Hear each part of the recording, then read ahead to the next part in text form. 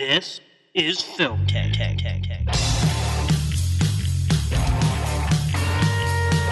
This is your last chance. After this, there is no turning back. Oh, I don't know if it's on, but I like it. You know, we're sitting here like a couple of regular fellas. We're going to make film history. Can you say that again? Just the way you said it. Poor baby is starting to lose their head. They won't know what they're looking at or why they like it, but they'll know they want it.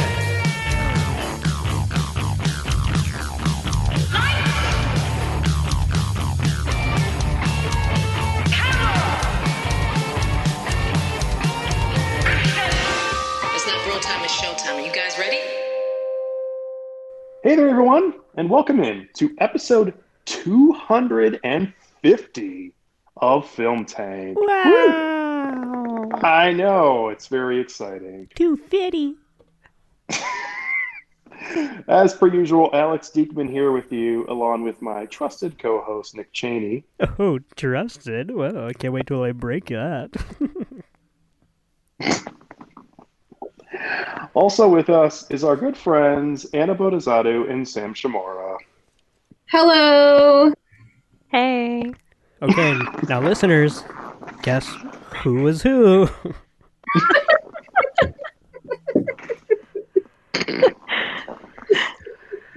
Are we gonna leave it so that it's kind of like a Dora thing where it's like super quiet and you like feel the eyes of the like character on you, you know? Mm-hmm.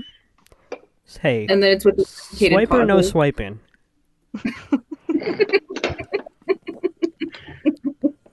Yeah, you know what? We're going to get into it, obviously, because of what we're talking about, Dora? as we are going to be doing this episode on the Lord of the Rings trilogy. But just since I just watched Return of the King a couple nights ago, or a few nights ago, whenever it was, I love the climax of that film, and I'll obviously get more into that. Yeah, what are you doing here? What? No, it's just like it's so funny because you're like setting something that's not seemingly Lord of the Rings related, but you keep going. But you know, when I watched Return of the King, not that we're gonna talk about that now. Oh, okay. No, it was a joke. I meant like where is Oh, this okay. going? Like, Okay. I No, didn't mean, like, you brought up the eye thing, and I don't know, I don't know. Shit.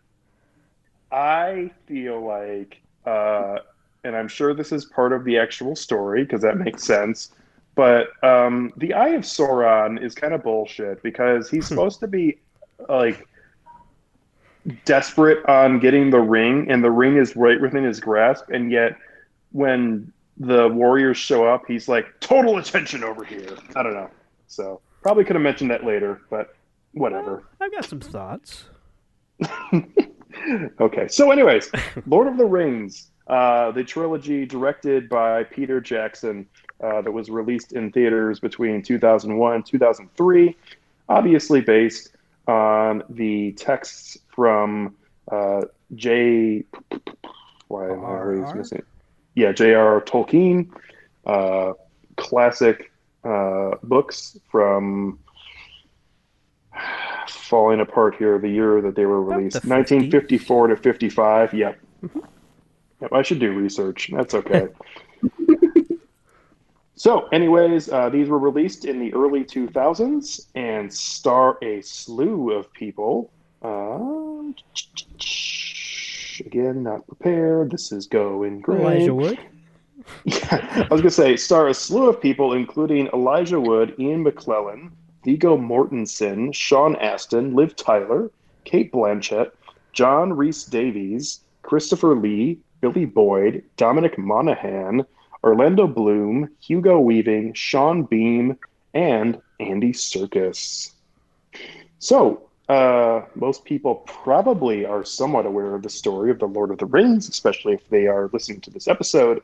But the story is set in the fictional world of Middle-earth. The films follow the hobbit Frodo Baggins as he and the Fellowship embark on a quest to destroy the One Ring to ensure the destruction of its master, the Dark Lord Sauron. The Fellowship eventually splits up, and Frodo continues the quest with his loyal companion Sam, and they meet the treacherous Gollum. Meanwhile, Aragorn, heir in exile to the throne of Gondor, alongside Legolas, Gimli, Boromir, Merry, and Pippin, and also the wizard Gandalf, unite to rally the free peoples of Middle-earth in the War of the Ring, in order to aid Frodo by distracting Sauron's attention. That's their whole goal, is to distract him. Good stuff. Hey, over here! Pretty much. That's pretty much exactly what that was. So that's fine. Yeah. So, this has been on my list for a long time for us to do, and it's not even because I love the Lord of the Rings, because I did not see these in theaters when I was in high school. I always was turned off by the idea of seeing them. I thought that they sounded super nerdy, which they definitely are. But my wife is a huge fan of both the books and also the films.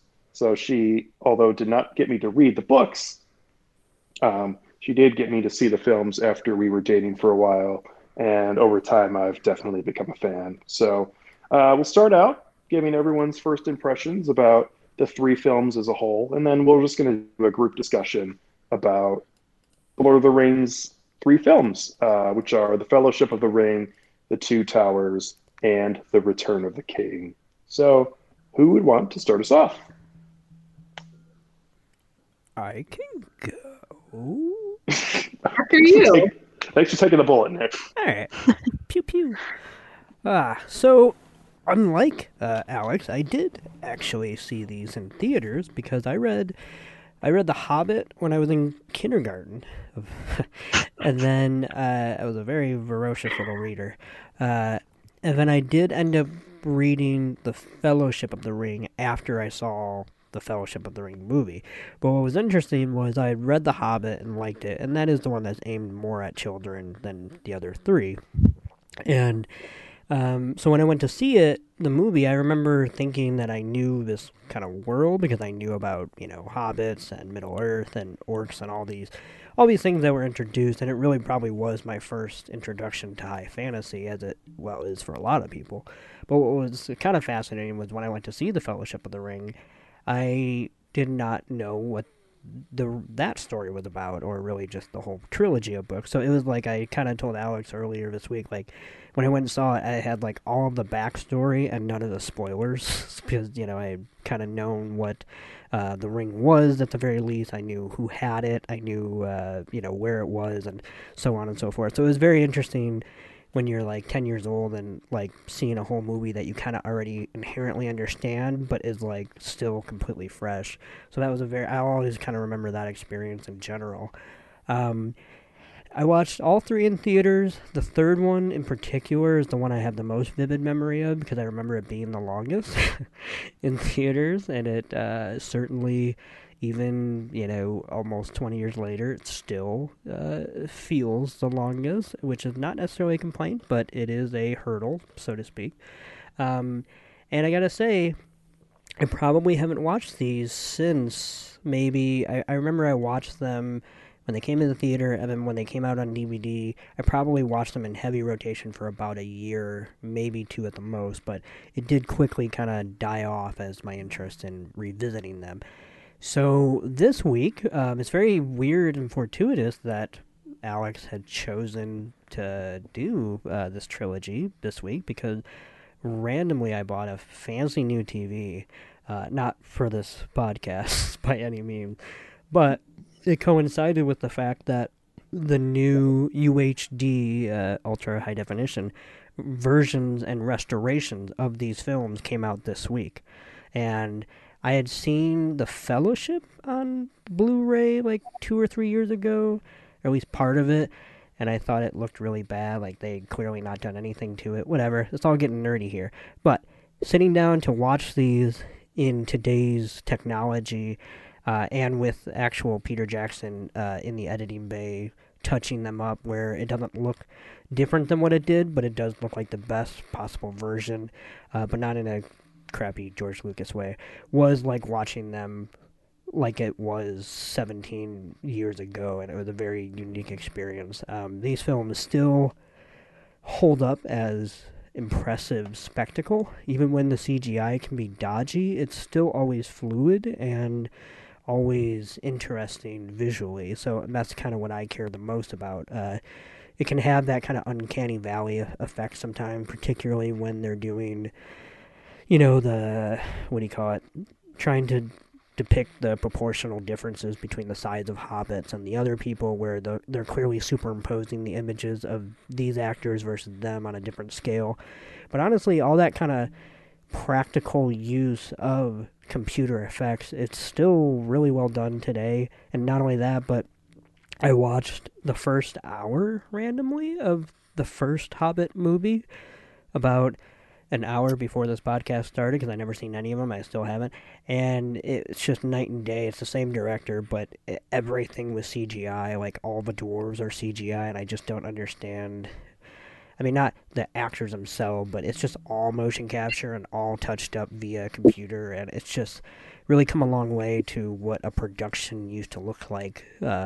Peter Jackson didn't have his heart in those movies. He says he did, and yet he wanted to make it even longer. So really, I think he's just crying wolf at this point. I don't know, man. I mean, I saw all those in the theater, and the only one, in my opinion, that's genuinely good is the second one. The third film, The Battle of the Five Armies, was a huge misfire. The title alone sounds like a bad idea. Just being fair. Yeah, no, it was obviously disappointing that it was, and that, it's a 3-part trilogy based on a pretty short book. I was just based on a single book. It's not like what he did with this original trilogy, where he made a decent trilogy out of them. Also filmed a lot of stuff that never got... Like, it was the perfect balance, because then he had all that stuff that he filmed that he couldn't use, but then that even got a shelf life on home video. And I remember my own friends back then geeking out about the extended editions and whatnot, and while I never actually sat down to watch them, I just remember that used to be, like, common rotation for them. So, I mean, it was all kind of the perfect amount of indulgence back then, where now, I don't know, I'll probably finish it, but it's going to be a chore. But anyway... but the Lord of the Rings, to get to the movie themselves, I think they all three still hold up, and that's kind of an impressive feat in and of itself. I genuinely do kind of think what I believe at least one person, besides myself, also thinks on this podcast. No spoilers, Alex. But that the third one is the best, and I think for me, the reason why that is I think the first two are definitely good, but the third one is almost... it's got this weird feeling to it where it's almost stretched a little too thin, and I actually think it worked in its benefit for that. There is a lot of quieter moments in the third movie, like even before the denouement, but actually throughout the entire meat of the movie, there's a lot of quieter moments. There's a lot of very inspired pairings, because that's a lot of what the structure of these 3 installments are basically switching up who's going on which part of the adventure with who, and which geographical location they're at. So you can really start to get suckered into which one's your favorite based on where somebody is, who they're with, and which leg of the journey they're on. But for me, this series is never better in the third movie, when a lot more people have a lot more emotional character beats to go through, and it's not even necessarily because they're getting to an ending, but because they're finally, after kind of battling out, particularly in the Two Towers, they have a lot more time before the final battle to actually sit around and kind of connect with each other and lament about what's been lost and what's been gained throughout the entire journey. And I think specifically, the entire franchise is really never better than the entire sequence that takes place over, is it Gondor, where the battle is taking place, where John Noble's character has finally lost it, or is that somewhere else? I don't know. I'm gonna mess up all the names as far as locations and tertiary characters, but that whole battle scene is basically the second to last major battle, because it's not the one that's actually at Mordor, but it's whatever. But in that scene, you get a lot of payoff to things like, Pippin's storyline, and you get to see Gandalf being badass, and you get to see a lot of other great stuff. The Ghost Army! Come on, man. The Ghost Army is great. What do you call it? You got Merry and the elf who likes Aragorn, but I forget her name. Eowyn. That's her name. Eowyn, yes.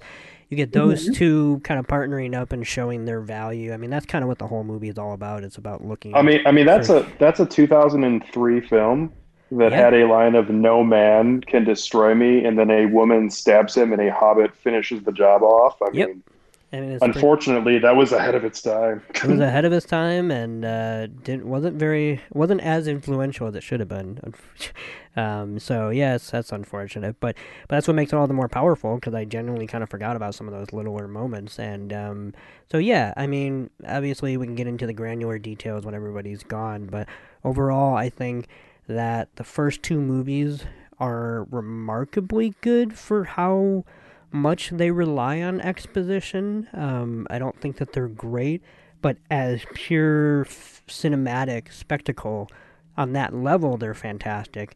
It just makes me how they go about what they're about basically makes me only want to view these maybe once every 5 to 10 years, because they're kind of exhausting in the way that they go about moving down that trajectory. Not because it can really be any other way, because obviously this is high fantasy in a nutshell, and this definitely set the gold standard. I mean, Game of Thrones essentially borrowed, not the books, although obviously George R.R. Martin was influenced by Lord of the Rings, but the show for sure was basically had its template already nailed down because of Lord of the Rings as to how to visually showcase all of this, except they turned the brightness level all the way down to 0 for some reason.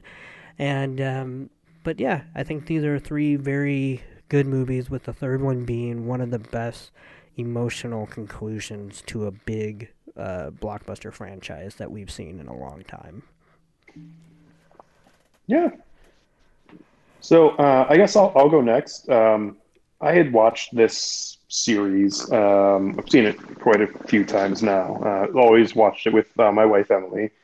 We watched this probably about 2 years ago, and it was at that point that I put this on my master list of films that I'd love to do on the podcast at some point, and figured that it would be a good time now for our 250th episode, definitely a milestone episode for us, to do this trilogy, as this, I remember when I was in high school, was pretty huge, especially in that era when we didn't have Marvel, we didn't have other films that had constant sequels and trilogies and 4 films and Fast and Furious 9 and things like that. So this series was definitely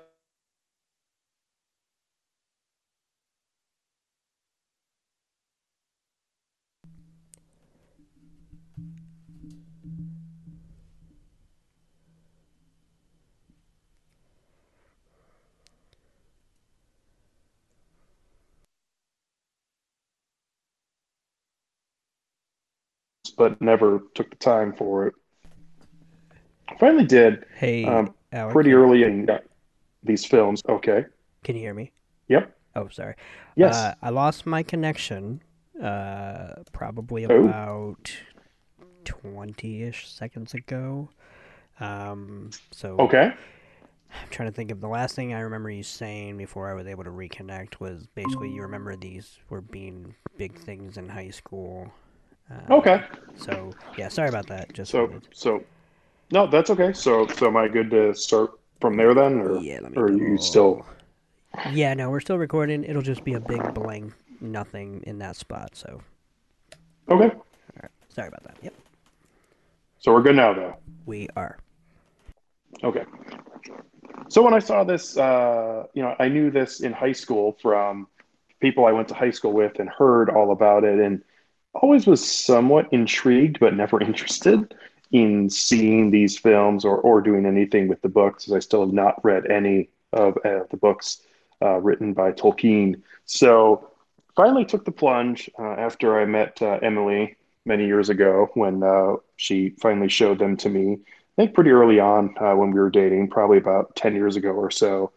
And I was a fan at start, but my fandom of this series has only grown over the years. I really like the story here. I really like the characters, and I really do genuinely like all three films. I think they all have similar structure, similar parts to them, similar storylines, and they do a lot of the same things throughout them. But they are somewhat unique in the way that every film has a different mode, almost like the original Star Wars trilogy, where Empire Strikes Back definitely has a bit different vibe than Return of the Jedi. This series is much the same way, where the Two Towers is basically Sauron getting somewhat control of everything, and that at the end we see a light at the end of the tunnel for the hobbits and the rest of the Fellowship. So I'm a fan of this trilogy. I really enjoyed the Fellowship of the Ring every time I've watched it. It's not my favorite of the three, but I really enjoyed it. Sean Bean is fantastic in the Fellowship of the Ring and gives as per usual, great performance. And also is someone who is known for his death scenes in films, has an epic death scene in the Fellowship of the Ring. So I always find that fantastic. I always love the first 30 minutes or so with all of the scenes at the Shire, everything happening with Bilbo Baggins and the rest of the residents of the Shire. And we find out about the ring. The opening scene of this film before we come to present day in the Shire is one of my favorite tellings of past events in any film. The narration by Kate Blanchett is fantastic. I do know that there were numerous choices that they had or thought of to read the narration at the beginning of the film, and they decided on her, and I think it was perfect. I've seen everything from that initial battle and seeing the elves, some of which are still around in this time period, including Hugo Weaving's character Elrond, and the whole backstory is just so good in that opening scene of the Fellowship of the Ring. And a lot of moments of that film are good, as that is when we really do see this group together before they fan off. And it's such a good place to start because you have this group of characters and you get to learn about what drives them and learn about how they feel about each other and establish that bond together. And then when they are split off, you really do feel it is genuine in the Two Towers and in the Return of the King that they do care about each other, that they do care about what has happened and what is happening to the other characters, whether it is worrying about Frodo and Sam or Aragorn and Legolas and Gimli. These characters are important and they're influential to the other members of the Fellowship, and that plays out throughout the entire trilogy. In the Two Towers, we obviously see a pretty major introduction to Andy Serkis's motion capture work as Gollum, which is fantastic and was definitely revolutionary at the time, and has led to a pretty seismic shift in how a lot of work is done with computer graphics. Unfortunately, in some instances, as Nick alluded to, the Hobbit trilogy is just littered with CGI, including landscapes, which is total garbage. And unfortunately, that's become a little closer to the norm in a lot of films in this era. But in The Lord of the Rings, we do see so many beautiful landscapes and actual physical effects that are interspliced with CGI, which is CGI at its absolute peak, being used sparingly and to improve actual physical effects and physical actions that are happening on screen. It's when it's at its very best, and it happens throughout this film. I'll agree with Nick that the hobbits are so awkward at times. Them standing and bowing at the end of Return of the King during the coronation of Aragorn is almost hard to look at because it looks so bad. It's not like Tony's mother in The Sopranos, but it's pretty awkward. So I like the Two Towers. I wouldn't say it's my least favorite of the three. I do know it's quite a few people's favorite, but I do enjoy it, although it does feel a bit like just a bridge between the Fellowship and the Return of the King. I always have loved numerous storylines in that film, including the introduction of Gandalf's returning character of Gandalf the White, and also pretty much everything that happens in that film with Theoden, whatever his name is, the character played by Bernard Hill, who has been basically bewitched early on in the film by that creepy snake character who my wife always... Grima? Yeah, she's not a fan of him for obvious reasons, but a very interesting I agree with her. Yes, no, he's creepy. Question. And what? I was going to say, that's the character that reminded me of Tommy Wiseau. Is that correct? That's probably right. Yeah. Okay. Although I think he's probably smarter than Tommy Wiseau, but that's okay. Okay, because I was like, when I was watching them, I was like, when did Tommy Wiseau show up in Lord of the Rings? I'm sorry, go ahead. Oh, hi, Mark. It was fun. Well, hi, Mark. I did not take it. I did not.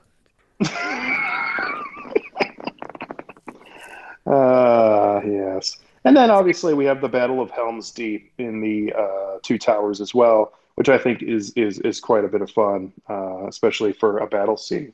Return of the King, is Nick kind of spoiled a little bit, is definitely my favorite. I think it is supremely wonderful work. I don't know. There's no metric for this. It's certainly in the running, but it's definitely potentially the top in terms of the list. And again, this is hard to judge, but in my opinion, in terms of mainstream blockbusters, it may be the most successful film of all time. Again, that's really hard to judge, but in terms of critical response, box office, awards, and just the way that film has aged over time, that is one of the most successful films I think that there is out there, and definitely a film that the filmmakers, Peter Jackson, and obviously he never saw it, but maybe even Tolkien would be very proud of because of all of the effort that was put into it, and just the takeaway that all the viewers have had of that film at the time when it was released and over the years. A really just exceptional film that has so many different moments and so many different ways that the film actually weaves through different genres. We have romance in the film, we have suspense, we have really, not the only, but really, I think the only film in the trilogy that really delves into comedy throughout it, because there's a lot of lighthearted humor throughout the first hour of the film. A lot of it's delivered by the fantastic performance of Ian McKellen as Gandalf. And we see just the highlights of this series in The Return of the King and everything that it possibly could be, with every aspect of Gollum and Frodo and Sam, and also Aragorn, and everything happening with Elrond and the rest of the elves. And it's just wonderful filmmaking, well put together, all across all the films. Fantastic score, even though there's not too many beats to it, as it's pretty much the same song repeated every time with a couple changes here and there. But it's so beautifully done. And Emily definitely did remark that she absolutely loves the song that Pippin sings while he's being held captive by that creepy steward, who's definitely not a king. Boromir's father when they were at Gondor. So, by the way, random side note: Billy Boyd, who plays Pippin, who sings that song, actually sings the song that goes on during the credits of the Battle of the Five Armies, and that is 100% the best part of that film. And it sucks to say that, but it is really well done. And if anybody has time to check that out, it's a really well done song, and a song I've actually listened to time and time again.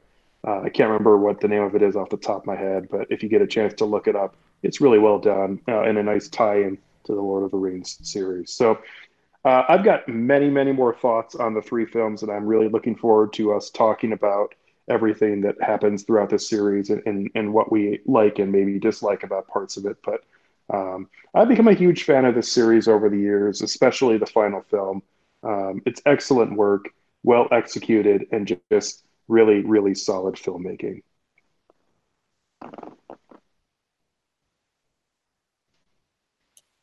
After you, Sam. All right, that sounds good. Kind of to piggyback off of what Alex had said. So when these films came out, I'll tell my age. I was still in elementary/middle school. So I had not, I had not quite gotten to that age of I can actually sit down and enjoy like a good high fantasy film. But I do recall very distinctly my parents being very excited for these movies, especially my dad. A side note is that my dad is not much of a reader. He really hasn't ever been.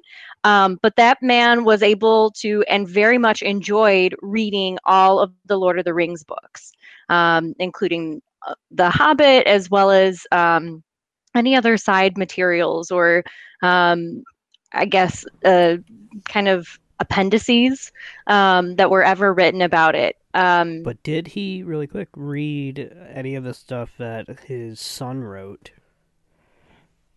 I don't know. I'm going to say no. Okay. Just curious. But his son finished a manuscript he found of his dad's, his son meaning J.R. Tolkien's son, in case that wasn't clear. Yeah. But found an unfinished manuscript that I believe took place in Middle Earth, and so his son finished it. I think it came out like 3 or 4 years ago. So anyway. Interesting. I'll have to let him know about it. Yeah, maybe it could be a he hasn't. Gift. I don't know. Thanks for the hint. Anytime. And I do recall my parents. I know my parents had made a point to actually go see these in theaters, and I do recall maybe a few years later when I was just entering high school that we had put them on as, you know, they were just on one of those like TNT channels or something like that. And man, that must be really long. Yeah.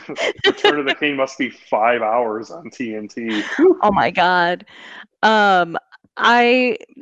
It's interesting because I always recall watching Two Towers and Return of the King the most. Like those are the two that I've caught either on TV or like that they've just randomly been on when I've like been by my parents or things like that. So when I sat down to watch the three films this week, when I started watching the first one, I was like, I have no memory of this. Like, did I even watch this film to begin with? And I did. I definitely did, because I recall like a few more scenes after like watching it for a while.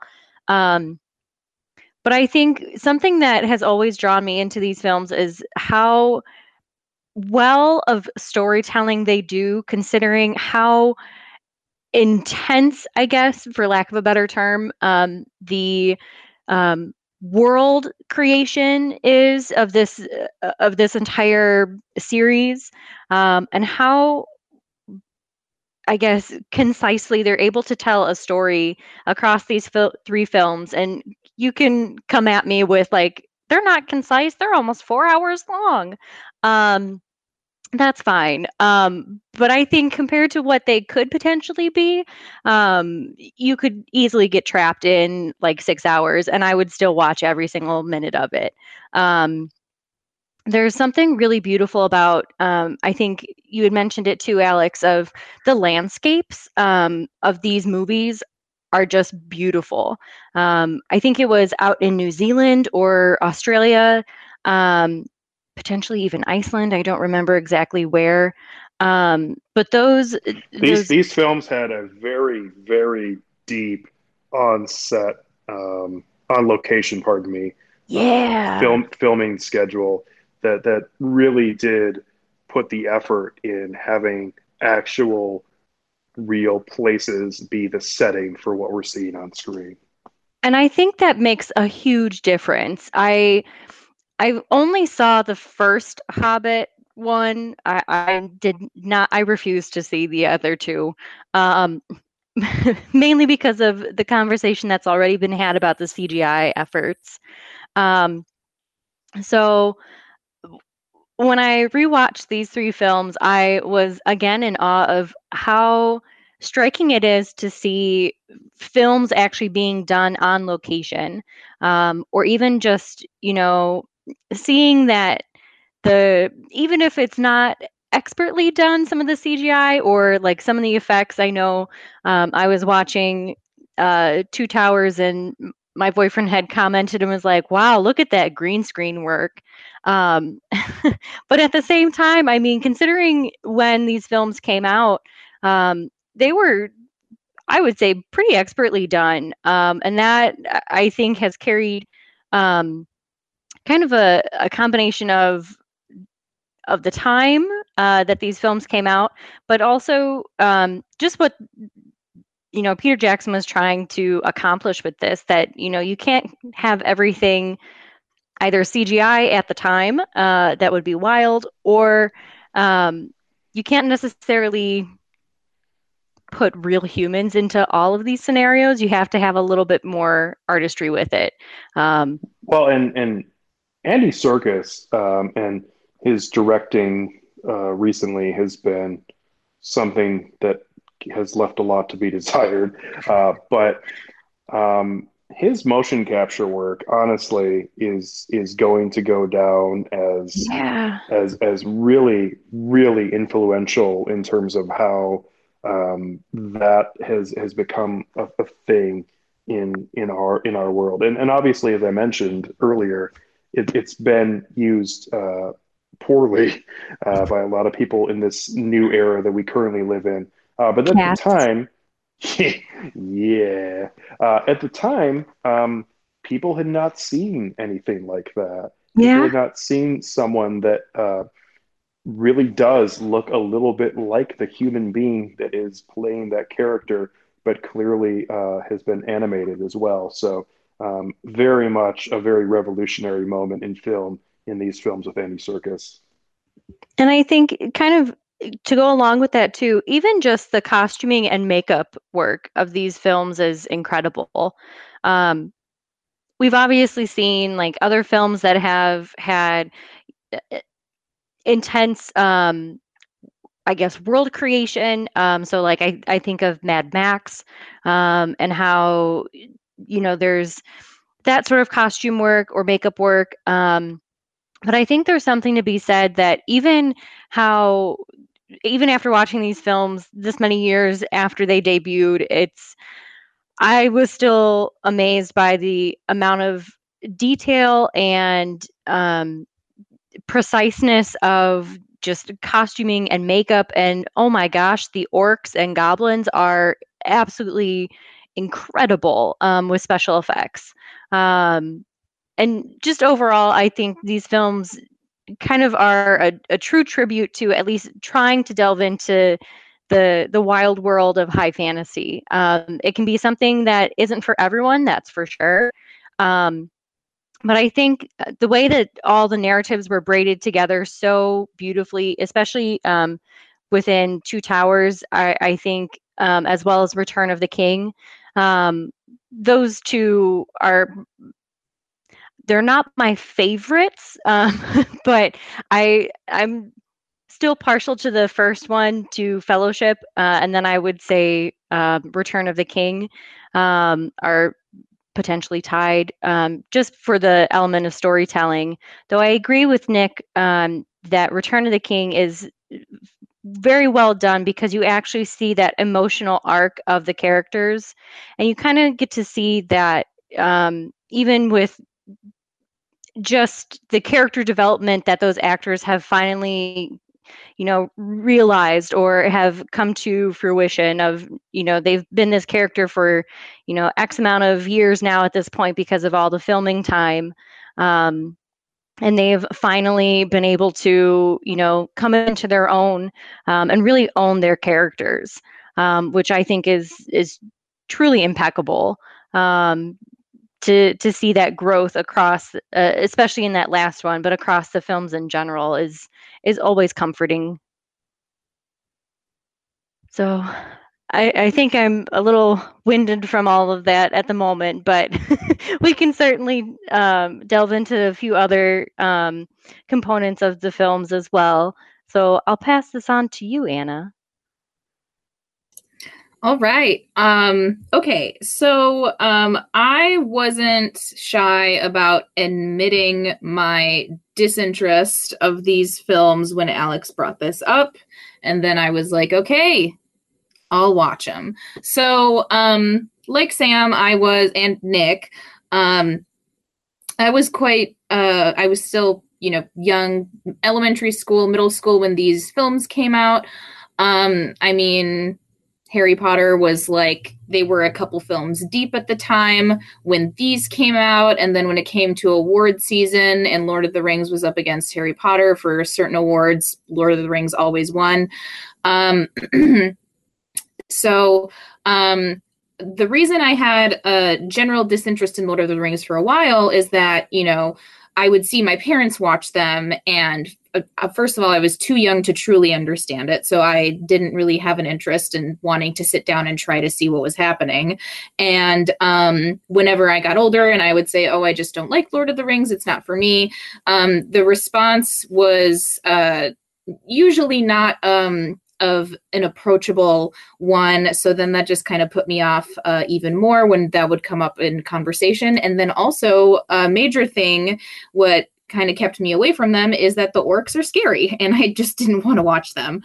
But, I'm a big girl now, so I was like, let's just delve right into these. And shout out to my boyfriend who is a fan of these films because I asked a million questions as we were watching all three of them. And had he not been there to view these with me, I would have even less of an idea of what was truly happening. So sounds like we should have had Tim on instead. Yeah, instead. Yeah, I'll be sure to let him know. I will say though, so he has a couple different versions on DVD, and for the first not even 20 minutes, we watched Fellowship of the Ring in 4:3. And it was, to me, it looked okay because, I didn't care of the resolution. It looked just fine. But he was like, I can't stand it. We need a better version. And then that's what we ended up watching moving forward was widescreen, which is how you should view any film. But I was like, to me, 4:3 looks just fine. This looks like it came out in the 90s, which is not too far removed. Anyway. I think Nick just died a little bit, by the way. So this is okay. This is acceptable. So, okay. So I will say that having gotten older and having grown to appreciate film more as an art form and also a technical evolution, especially, from whenever we discuss films on the show from any era, it's always amazing to see what is utilized in order to create the final product and what ends up on screen. So I will agree with what everyone has said here. Truly fantastic, the amount of effort that went into making sure that what the audience sees on screen is truly where all the characters are. We see beautiful New Zealand, which is amazing. I wonder how New Zealand native Peter Jackson pitched that, but he got what he wanted. So it's just, there are some shots that really stuck with me. There was one, I think there was actually a list that came up on Twitter not that long ago, a couple days before we're recording this. And I was like, wow, my actual favorite shot is literally like on that list. That's super cool. So that's truly wonderful. I know these films were such a good product of their time when it came to that, especially when it comes to the perspective of, the Giant of the Gandalf, in juxtaposition to the height of the Hobbits. That's super cool. In terms of storytelling, my preferred film is The Fellowship of the Rings, if I had to pick a favorite. I think the introduction of seeing all these characters and seeing how they bond is truly wonderful. I really do love that, when we can see characters really just get together and work toward a certain goal, and it's just so fun to see. It's also like kind of an easy to swallow thing when a person like me who doesn't generally go for high fantasy. And overall in the series, I will say I did like it, even though this isn't something I normally seek out. As far as the other two films go, I did like how when you really take the effort to watch all three of them in one sitting, you're truly watching a full and complete story. I know this is not the best comparison, but if you were to do this with, let's say, the Harry Potter films, each movie technically has a beginning and an end. But with this, it truly does feel like it's a full and complete story, because one character, you'll be seeing kind of like a running gag from one film to the next. Like, for example, Legolas and Gimli, two characters whose names I know, throughout all of the films, they keep a head count of how many enemies they kill, and they keep it up as a competition. And they do that in the Two Towers, and then that also continues into the final battle of Return of the King. And that's so funny that it's an extra effort is made for us to see that they're still doing this friendly competition as they're, working obviously towards something serious. And I thought that was pretty fun. And then I gotta say, also one of the things that kind of put me off of these films when I was younger is Gollum / Smeagol, super hard for me to understand. So now, as I was watching them now that I'm older, it's extra double concentration to make sure I really just am getting every single thing that he's saying, because it's either Andy Serkis doing a voice or like they do a sound effect, but man, that is just, it's not like, it's not very pleasant to try to concentrate on, but that is very obviously the point of his character. And the Two Towers was super cool. I will say my favorite scene from that is when we see Legolas treat a shield like a surfboard, and I was like, that's awesome. And then a climax of Return of the King, the last probably hour, is my favorite of that film. And yeah, so it would like truly sitting down and watching these films and learning to appreciate what they are was definitely an experience. So those are my opening thoughts. Yeah, so something that I feel like everybody had mentioned, I know, Anna, you didn't hit on it specifically, but the Hobbit films, thinking more about them, because I guess I'm the only one who's seen all three of them, they do include both Ian McKellen as Gandalf and Orlando Bloom as Legolas. And boy, they are both like a good 12 to 15 years older in those films. And they're supposed to be many years younger. And oh boy. It's even weirder for Gandalf. because he's not really supposed to age. I mean, he he ages so long that like there shouldn't be a 10-year difference between anything. But that was one of the biggest things that I noticed when I was watching it today was that he just sounds so much older, which is unfortunate and whatever. I also didn't know that Elijah Wood showed up randomly for the kind of prologue to that. Yeah, there's the Gollum makes an appearance in the film as well. Yeah, so. It's just so weird to think that like a film adaptation of The Hobbit would have fan service that ties into the Lord of the Ring. Like it should be the other way around, but it whatever. I think the other part that makes it so hard to stomach is because it was so much longer down the road. Like Orlando Bloom was like peaking during Lord of the Rings. Like he was in both Lord of the Rings and the Pirates of the Caribbean original trilogy. Like he was on top of the world, and then he did Elizabethtown and his career was over. So I can give him a little bit more credit than that.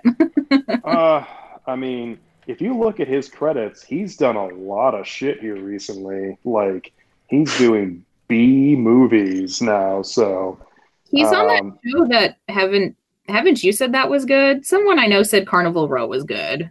I don't know. Anyway. Well, maybe he's gonna make a comeback at some point, but yeah, he's been in the dumps here recently.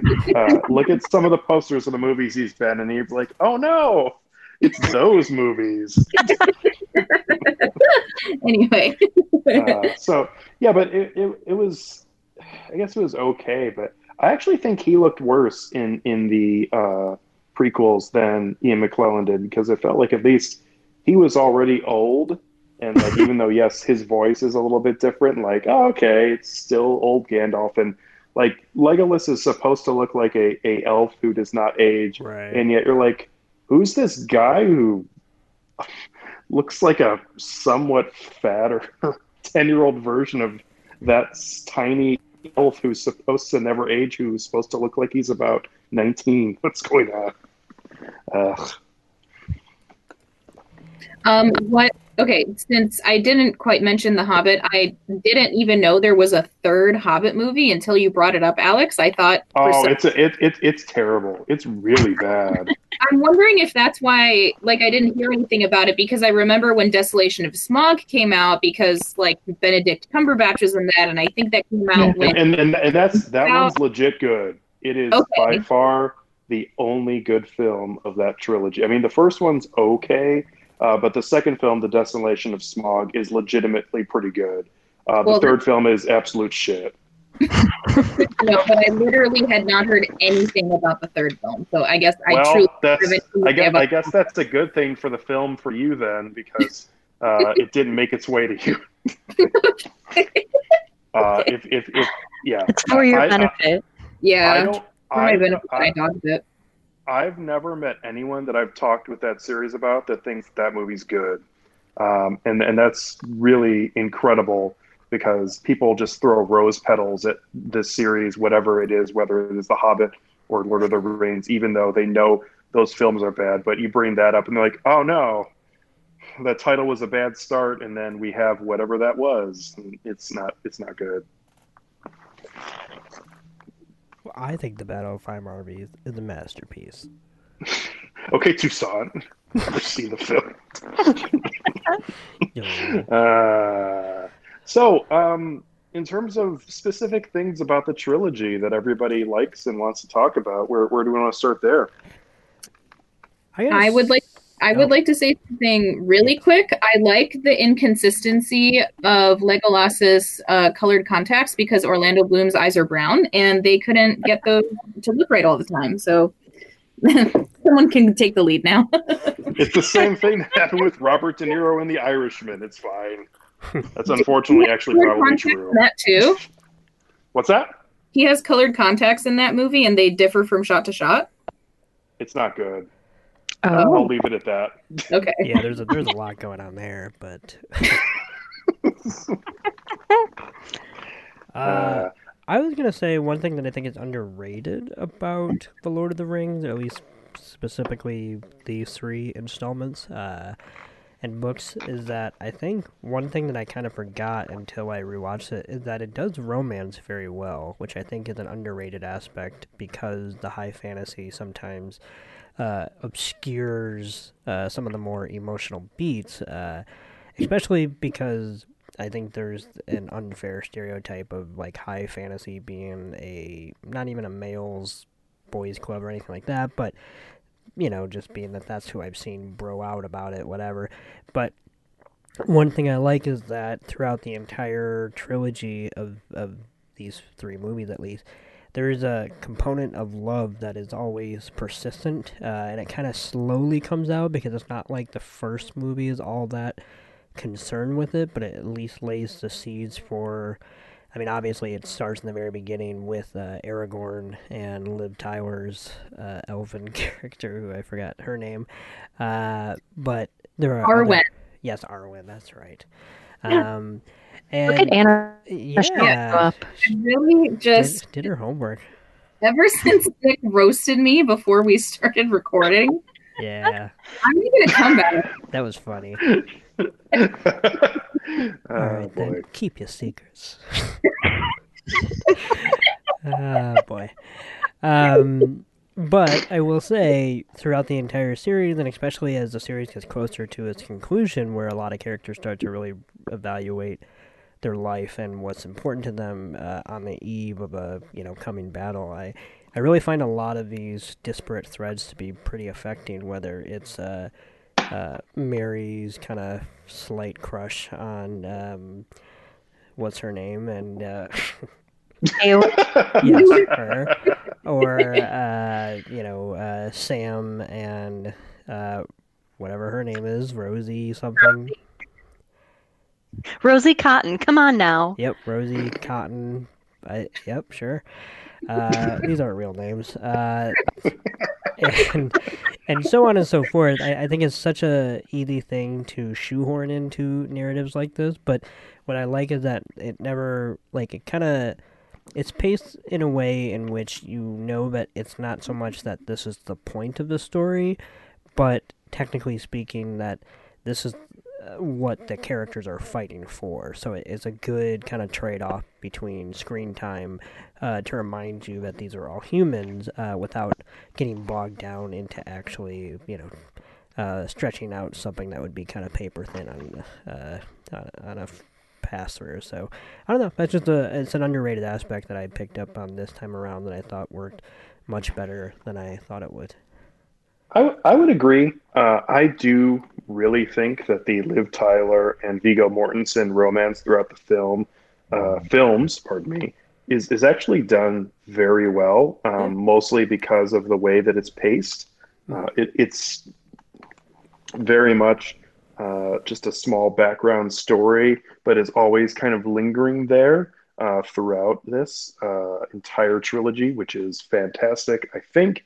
And also, too, it has such a fulfilling conclusion with everything that happens in The Return of the King, especially when Elrond seems to finally stop being a dick and understand that his daughter has to follow. Although I will say this about Elrond, and this is a kind of a side note from the romance aspect, but boy, he was holding on to that sword for a long time in his cloak before he finally gave it to Aragorn in that tent, because he's sitting there and he's like, look at this reveal. I don't know. Very bizarre. Like, hold on, I think I have some pocket change. Oh, what is this? This is the rebuilt sword. Yes, this will command the Haunted Mansion characters later. Oh. I mean, come on, that is Yeah, exactly what they look like. Yeah, well, I'll give you that. Yeah. But something else I do want to definitely mention, and I just lost my train of thought. That is fantastic. Oh, no, I got it. Weirdly enough, I think the sound editing here is really next level, and not just because of some of the way that we hear either people running across the hills, which obviously you get plenty of running and galloping of horses throughout this, and also with the sound effects, but there is a next level, just touch to my heart moment towards the end of the Fellowship of the Ring, when the lead orc in that film gets his head cut off by Strider, also known as Aragorn, and we hear it hit the ground, and it sounds like just a perfect sack of beans hitting the ground. I don't know. There's just something about the way that it splats that I was just like clapping inside of my brain, being like, "Ooh, that was fun." Then it touched your heart. That's good. That's very sweet. I know. It's nothing like seeing an orc get decapitated and hearing its head splat against the ground with a very specific tone.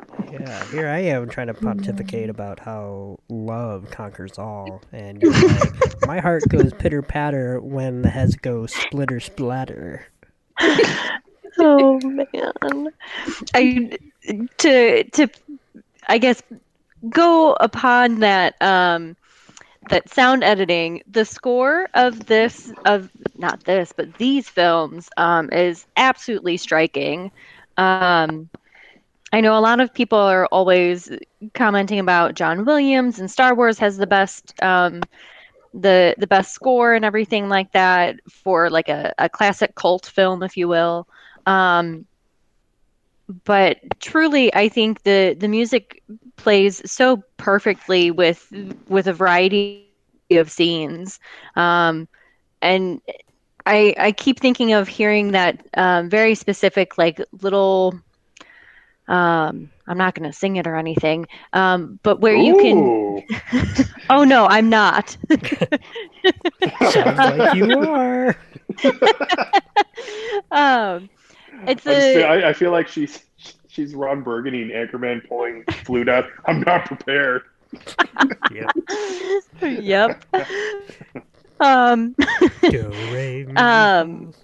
It's the it's, I guess, like the theme of Lord of the Rings, if you will. But when you hear that start to rise up in any scene, I kind of feel like I'm almost playing a video game of like, oh man, I know that there's something big coming up at this point. And I like the way that the score really reflects it, or even kind of projects like what is going on, what is happening, just so beautifully for this. And I know other films do it well too, but I think it's very well paced and just placed as well. I agree with you, Sam. As far as like where, like the pacing of the film and where we understand where the characters go, this is totally reflective on me and how quarantine has been going for me. But at the end of, Fellowship of the Ring, when Frodo and Sam go on the boat to do their thing, and they're like, we need to go to Mordor. And then Aragorn, Legolas, and Gimli, they realize what's happening, and they're like, we need to save the other hobbits. I definitely shouted, new objective.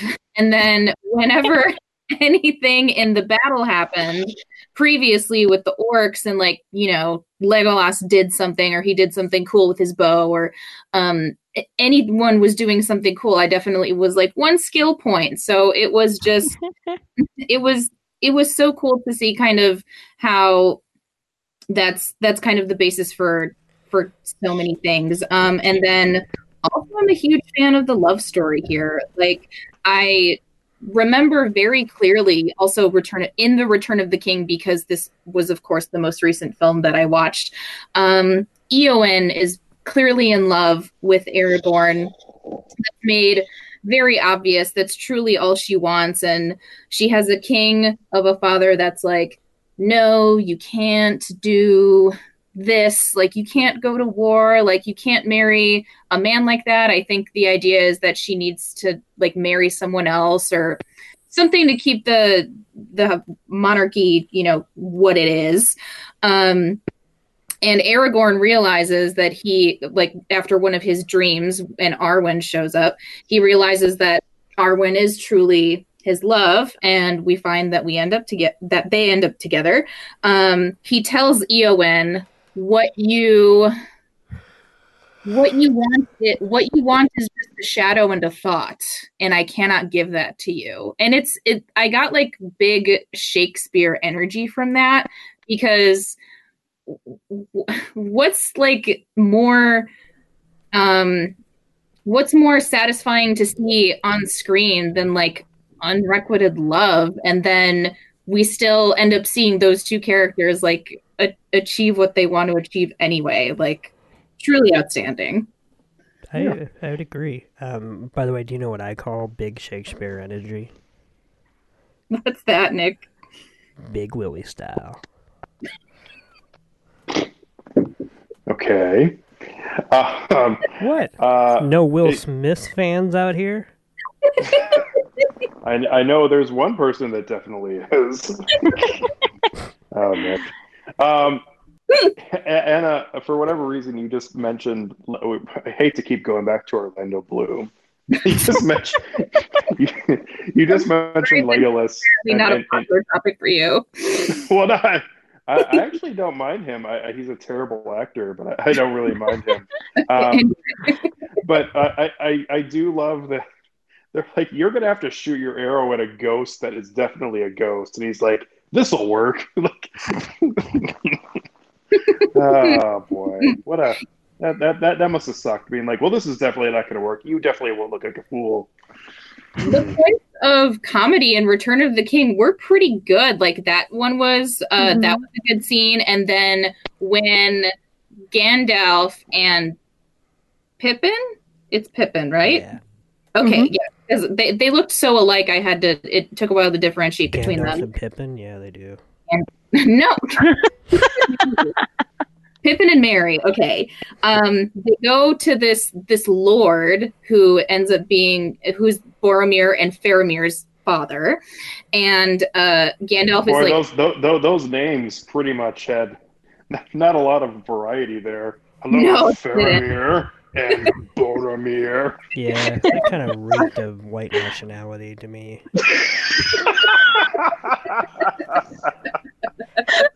Well, he kind of seems like it. I mean, that guy's literally trying to burn him and his non-dead son in the middle of the fucking room. Also, there's really nothing better. Gandalf just yells at him, Stuart! He's trying to talk about how he's the king. What a piece of shit. So I liked when Gandalf was telling Pippin, don't mention this, and don't mention this. And then Pippin keeps agreeing. And then he's like, actually, it's just better if you don't talk at all. And Pippin is like, okay. Like, I think we've all been Pippin at one point or another. Oh, yeah. Yeah. In terms of the comedy, too, definitely in Return of the King, for me, was the most noticeable. Agreed. Where there's the early moments, especially with Gandalf, where he's got a lot of good little quips, especially when he walks up and the clearly high Pippin and Merry are talking about all of the adventures that they just had, and he's just like, hobbits. Yeah. And then we see right after that Gimli having one of, I think, the funniest lines of the entire trilogy when they're trying to talk about where Saruman is, and he's like, let's just get his head and get on with it. That's pretty great. Well, and I will say one more thing about Gandalf, as far as the comedy being slightly escalated in the third installment. But it's a good match because he's in the perfect situation in which the comedy would make sense, because ultimately, for a long duration of the third film, even more so than the previous film, Gandalf is a glorified babysitter, because he's essentially having to take Pippin over there, and then he's trying to get John Noble's character of Denethor and whatnot to do the right thing, and then, of course, the men that are either allegiant to him or not. So it's a lot of, like, plate spinning, so every time he says, like, a funny quip or whatever, it really does feel like he's exasperated, and it doesn't feel like I don't know, the way that Marvel will sometimes do it, where it's like something super serious is happening and freeze, joke time. It's just, yeah, I don't know. It didn't really bother me at all, and I was kind of surprised by that for some reason. Also, I want to give a shout out really quick to one of this is going to seem random until I tie it in. It already does. Don't worry. One of the best shows currently on television is DC's Legends of Tomorrow, which centers around a bunch of B superheroes who go around in a spaceship that can travel through time. And there was a very funny bit in season 3 where a main character who's never seen, he's just kind of this, kind of like a Sauron type, like where he's not a real person, he's just this figure, but he has a voice. They, of course, have him voiced by John Noble because he's got a great voice for that, and whatnot. And so at one point, they need to trick another villain in the show by somehow convincing them that the villain that John Noble voices is, like, saying whatever they want him to say. So they pull an Ocean's 12 and they fly in their time machine back to 2002 and they knock on John Noble's trailer as he's filming The Lord of the Rings, and they ask him to read the lines that are on a paper, and it just cracks me up every time because they dress him up in his Denethor outfit and everything. It's Wow. Good. So anyway, I always love TV's stuff still like going that. strong. Yeah. What's the This is really random, and this is obviously different, but Nick, do you know what the film is that Marlon Brando dressed up as his character from The Godfather that he was in with Matthew Broderick, like in the early 90s? I don't. Do you know what I'm talking about? I know what you're talking about, but I don't remember off the top of my head. But I can do a little search-a-rooney because I'm a librarian. I mean, it's obviously not. It's usually funny, like you're describing though, in a cameo. But I'm pretty sure that was like a full feature where he's just like, "Let's go get this cash grab." Yeah, I mean that's sucky, whatever. But yeah, John Noble literally just is completely game, and he like stumbled out of a trade. Like, I have to be over in the castle in 10 minutes, and they're like, I know, just read this piece of paper. He's like, why should I do this? Let's see. This is good podcasting. Oh, it was The Freshman. Interesting. Yep, that's all I got.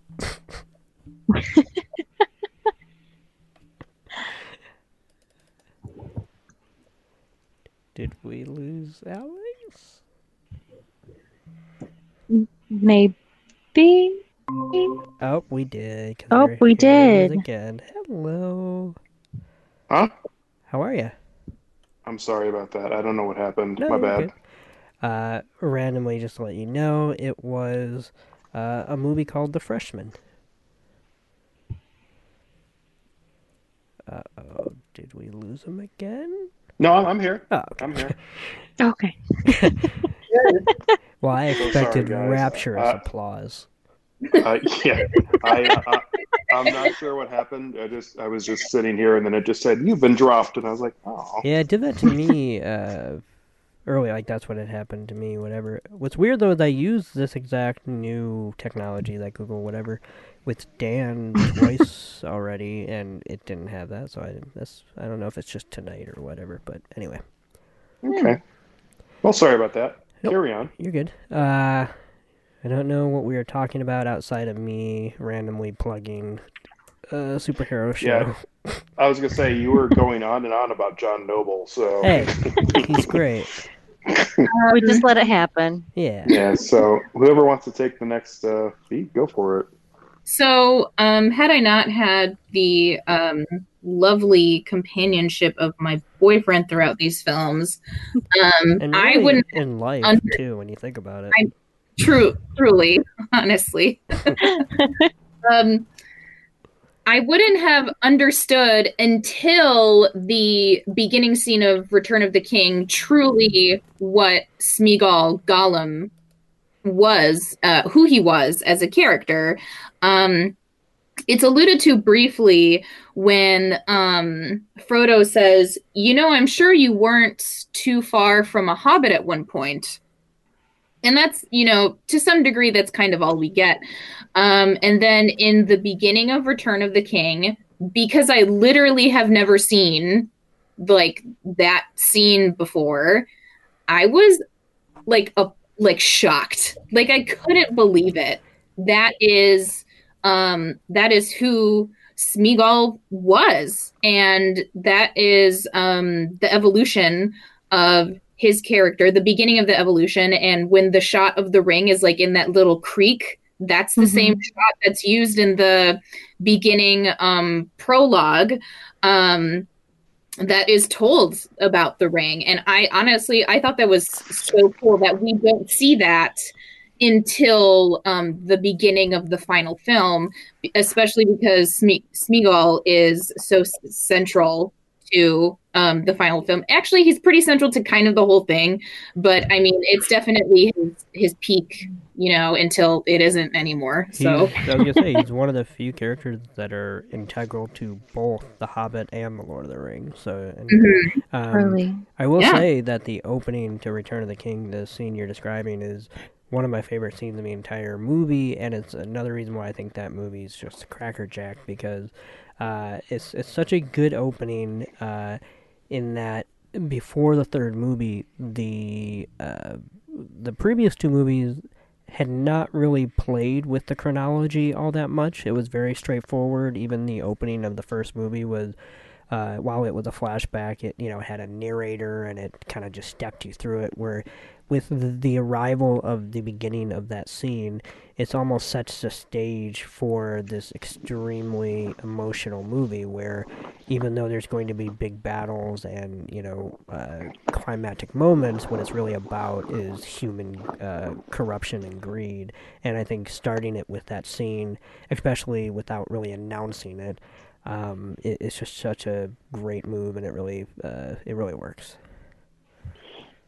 Yeah, I mean the human corruption and greed is really, I think, gotta be the central theme of these films, especially when we see the end there. That I think is actually pretty heartbreaking. The fact that Frodo never decides to drop the ring into the lava in Mordor, pretty much. That is so hard to cope with, as he is without a doubt the lead protagonist throughout the entirety of the films, and yet it's almost just a mistake that it falls in at the end, which is kind of tough to deal with, because I will say, in terms of the story, which at least on film is very much trying to have a lot of moments to bring out the good in people, that does give a really unfortunate glimpse into this idea that some of the things that happen in this world that are good don't happen for the reasons that you'd think, and it's an unfortunate truth of the real world. It's also, too, though, how you interpret that final scene, which is to say that you're absolutely right.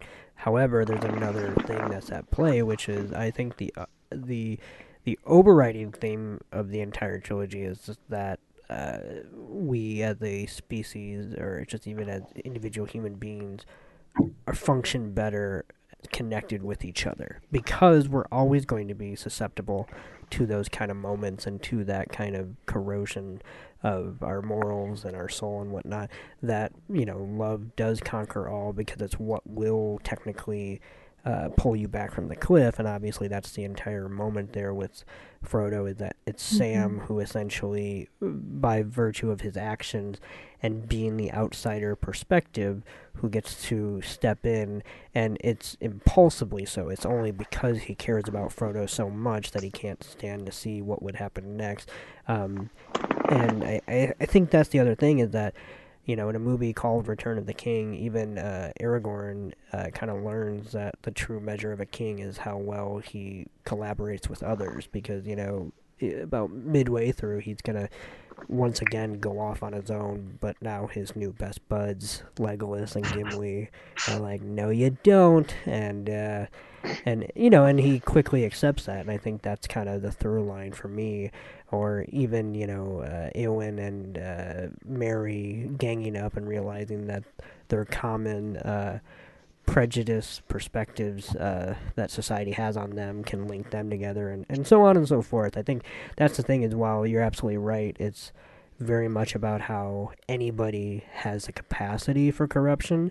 It almost does come down on the side of, but that corruption can always be fought and won against with love and some kind of care. Yeah, well said. I would definitely agree, and I definitely think like there's multiple perspectives at play throughout the film, especially when we reach the conclusion of this. I mean, it's always heartbreaking for me when we have that final scene, which is epic. I mean, the finale, the final hour and a half of Return of the King, because we're at really not the climax, but we're at the Battle of Mordor for about a good hour and 40 minutes in that final film, which is good and bad. I mean, I love it. It is, you're reaching that point probably about an hour in, you're like, oh, we're already here. Oh, there's 2.5 hours left. But there are so many moments in The Return of the King that just land for me, and especially that last scene in the actual final place where they have been wanting to reach this entire time, and they are on the cusp. And when Frodo turns around after he's trying to drop it down into the bottom of Mordor, is just such a gut-wrenching moment. And then Sam obviously has his big shouty moment where he's just, I won't say beside himself, but he's also wrecked because this journey has been made, and not that it's not for nothing, but the ring is still showing its power even when you've reached the final conclusion. And it's a really powerful scene, and definitely something to see. And also too, the Gollum look of him and the joy that he has when he like hugs the ring as he's falling to his death. What a creature that is. And you know what? We talk about the scene with Smeagol, but I don't think that was a good person. So I think that's why he had the ring and then evolved into more that. susceptible. Yeah. Yeah. Well, it just evolved into that really shell of a person and this weird creature where, I mean, we see Bilbo and obviously he's just kind of like, oh, my life is great. Look at this ring I found. But yeah, we see him. He's almost like looking better than he ever was when he's 100 and something years old. He's full of life, even as he creeps closer towards death. I will say, too, I've never really thought much about it, but when we see old Bilbo at the end of Return of the King, holy shit, does he look just like Dame Judi Dench, and it is really off-putting. Like, are you talking circa Cats, or... No, like in real life. Like, as soon as he came on screen, I'm like, oh my god, why did she get roped into this? I will say one thing about Bilbo is that the scene, and really there's got to be at least kind of one moment in each movie, but the major one for me in Fellowship of the Ring, where when Frodo meets up with Bilbo at wherever, Rivendell, where the elves live and whatnot, the scene in which they're talking privately and Bilbo's like, fucking Beetlejuice face comes out when he wants the ring. That's the perfect way to describe it. And I will say a quick interjection that the first time I watched that movie, I was absolutely terrified of that face. And I hated it. I agree, and that's why I find it so weird that the trilogy in general, with that being probably the big shining example, is not afraid to not like even just have a jump scare, but to actually take the like terrifying aspects seriously, and I think that's because Peter Jackson technically was a horror director before he did for Lord of the Rings. But it's all the more effective that even today, when I watch that scene, it's not that I know it's not coming, or even that it like gets me in the jumping way, but it's still an effective, startling, and uncomfortable scene. It's very good. I really liked that scene too, and that was super unexpected. So when I saw that for the first time, I was like, wow, that's crazy. But then Gollum is like that. Does that mean blah, blah, blah? And then, of course, that all gets answered pretty quickly.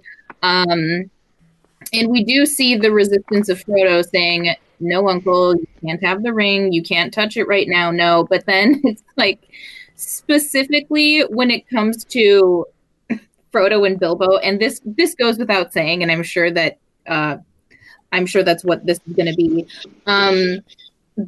Bilbo has a birthday, and he leaves Frodo this, this ring, and then he doesn't leave the ring. Gandalf forces him to give it, because he literally tries to leave with it once, tries to leave with it twice, and then I think it's almost like a third attempt when he's finally about to walk out the door, and Gandalf's like, yeah, you still have it. So, also, too, fun fact about that, a little piece of filmmaking magic that I thought was interesting when I was reading about these films. When he drops the ring and it just bounces once and then sticks to the floor, they actually did that by having a magnet under the floor to make it have that effect. So I thought that was wonderful. That's pretty adorable. I thought that was cool too. I also read that fun fact. But thank you for interjecting. I like that word. And correcting me. Okay. Because, I'm going to need it. And Gandalf forces Bilbo to leave the ring, and then Frodo ends up with it. And, fast forward, Bilbo's at the Elvish city. Excuse me, I don't remember the name. Rivendell. I remember that. Arendelle. Yes. Okay. Excellent. Thank you. Because it sounds like Riverdale, where Archie hangs out. Yes, and everyone is being just completely murdered by Hugo Weaving's gazes and his extremely rough eyebrows that are just killing people with their look. Can I just say, when Hugo Weaving tries to smile in Return of the King during the ceremony, I feel like that was like a one-take thing where they were like, all right, so, you're going to smile, and then he goes like, I got it. And then he does that, and they're like, we're not going to fucking get this. So, all right, let's move on. So true. So they're in Arendelle, and Bilbo's like, "Here you go, Frodo." Rivendell? Yes, Rivendell. Sorry, I think Arendelle is the name of Frozen. Damn it. Okay, Rivendell. Anna, what? Fervendale? Where's that?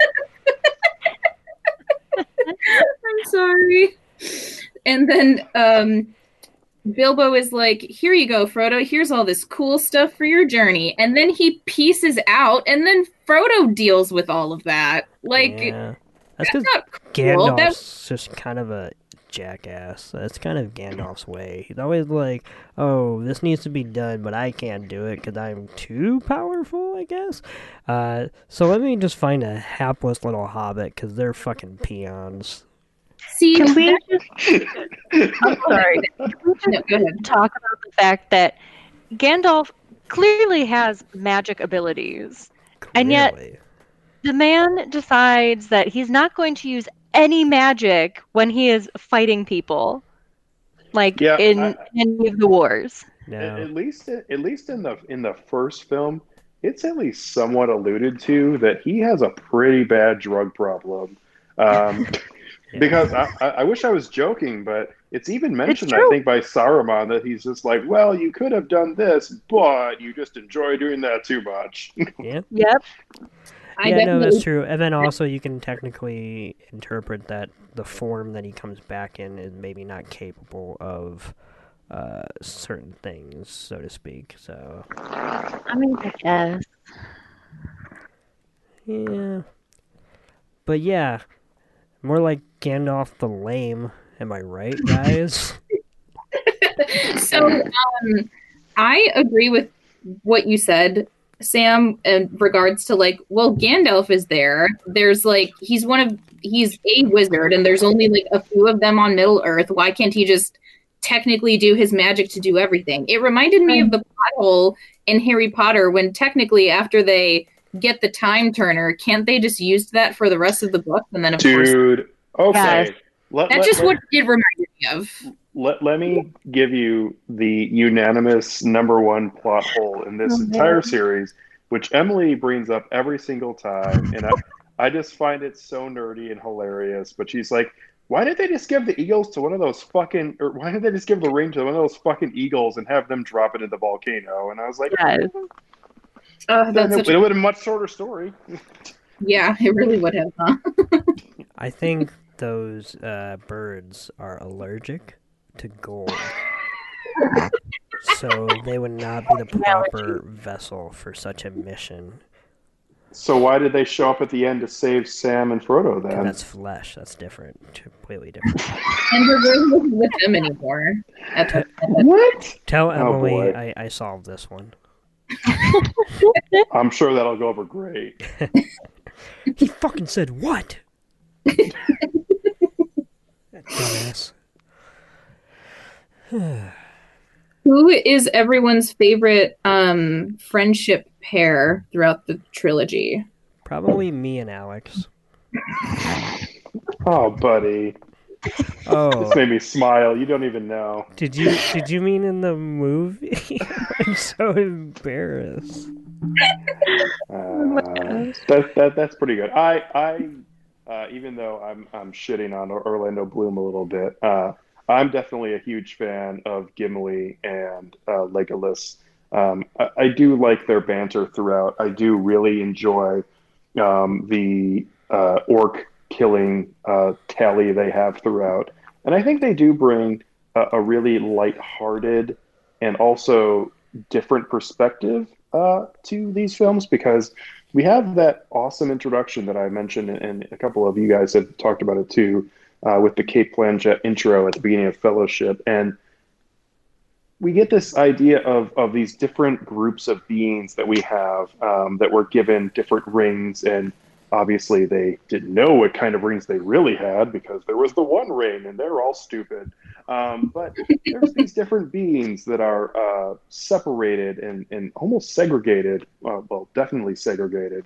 And when you have the dwarf and the elf who seem to be on separate groups early on, and then they develop the kind of kinship that leads to that incredibly emotional scene at the end of Return of the King, where Gimli makes the mention about him not looking at him as something, I don't remember exactly the term, but he says that he doesn't see him as that, he sees him as a friend. That's a like watery eye moment that really does go back to what Nick was talking about this idea of beings and humans and people needing to be with each other and working with each other towards a common purpose, and how important that is. And I think even though they are definitely background characters, we see two people from very different backgrounds really having this kinship together, and that's why, for me at least, they're my favorite duo. That still only counts as one. I do love the Gimli when he's so embarrassed, but he just wants to get over it. He's like, toss me. And he's like, what? He's like, toss me. And then Aragorn just like half smiles, like, okay. Yeah, but I kind of like how before he even grabs, he kind of almost pats him, like, oh, buddy. Like, you know, like he's actually trying to save face a little bit. It's really cute. Oh, sorry. What were you going to say? Sure, I was going to say my favorite duo. Yes. You can't say me and Alex. I already said that one. I know. I'm actually. It's Merry and Pippin. Mm-hmm. They just make such. I mean, to me, a very realistic friendship, especially when Merry. So after Pippin has looked at the, I guess for lack of a better term, the orb, um, and Merry is quite frustrated with Pippin, and there's that frustration with each other, and having to be apart and still being able to competently be themselves and not be, codependent of each other.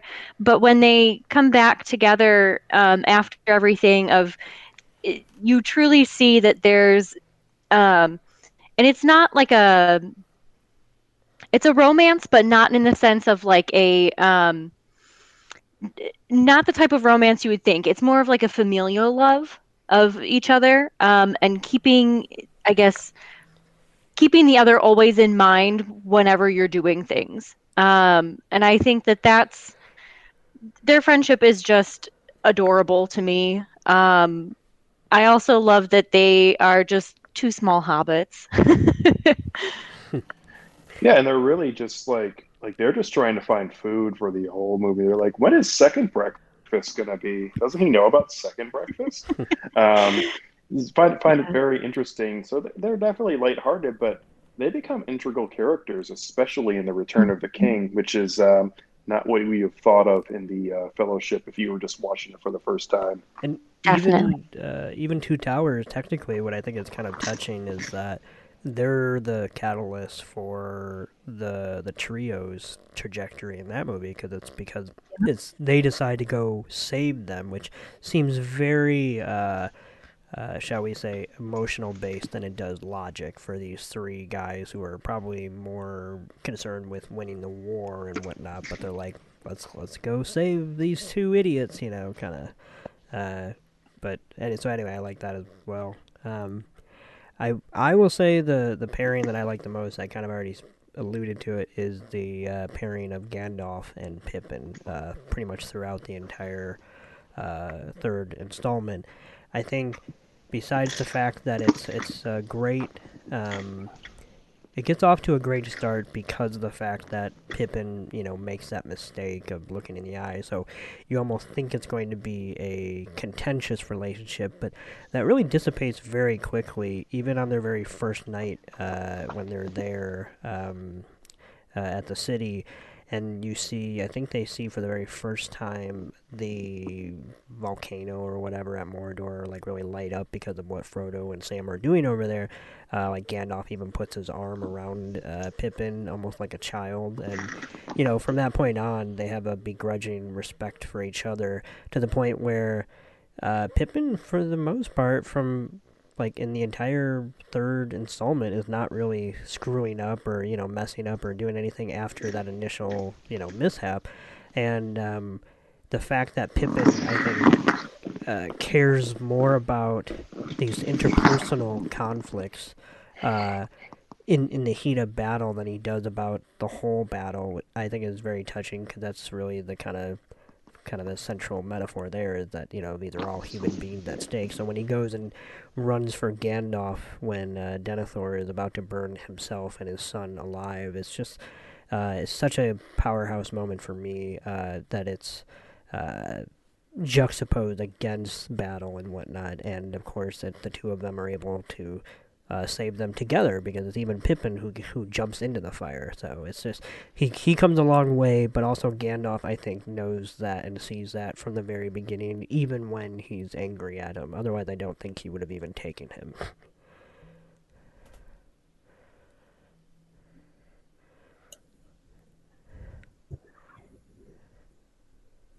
I yield my time. I was going to say, Anna, you need to give us your favorite pairing. Okay, very cool. Yes, I can do that.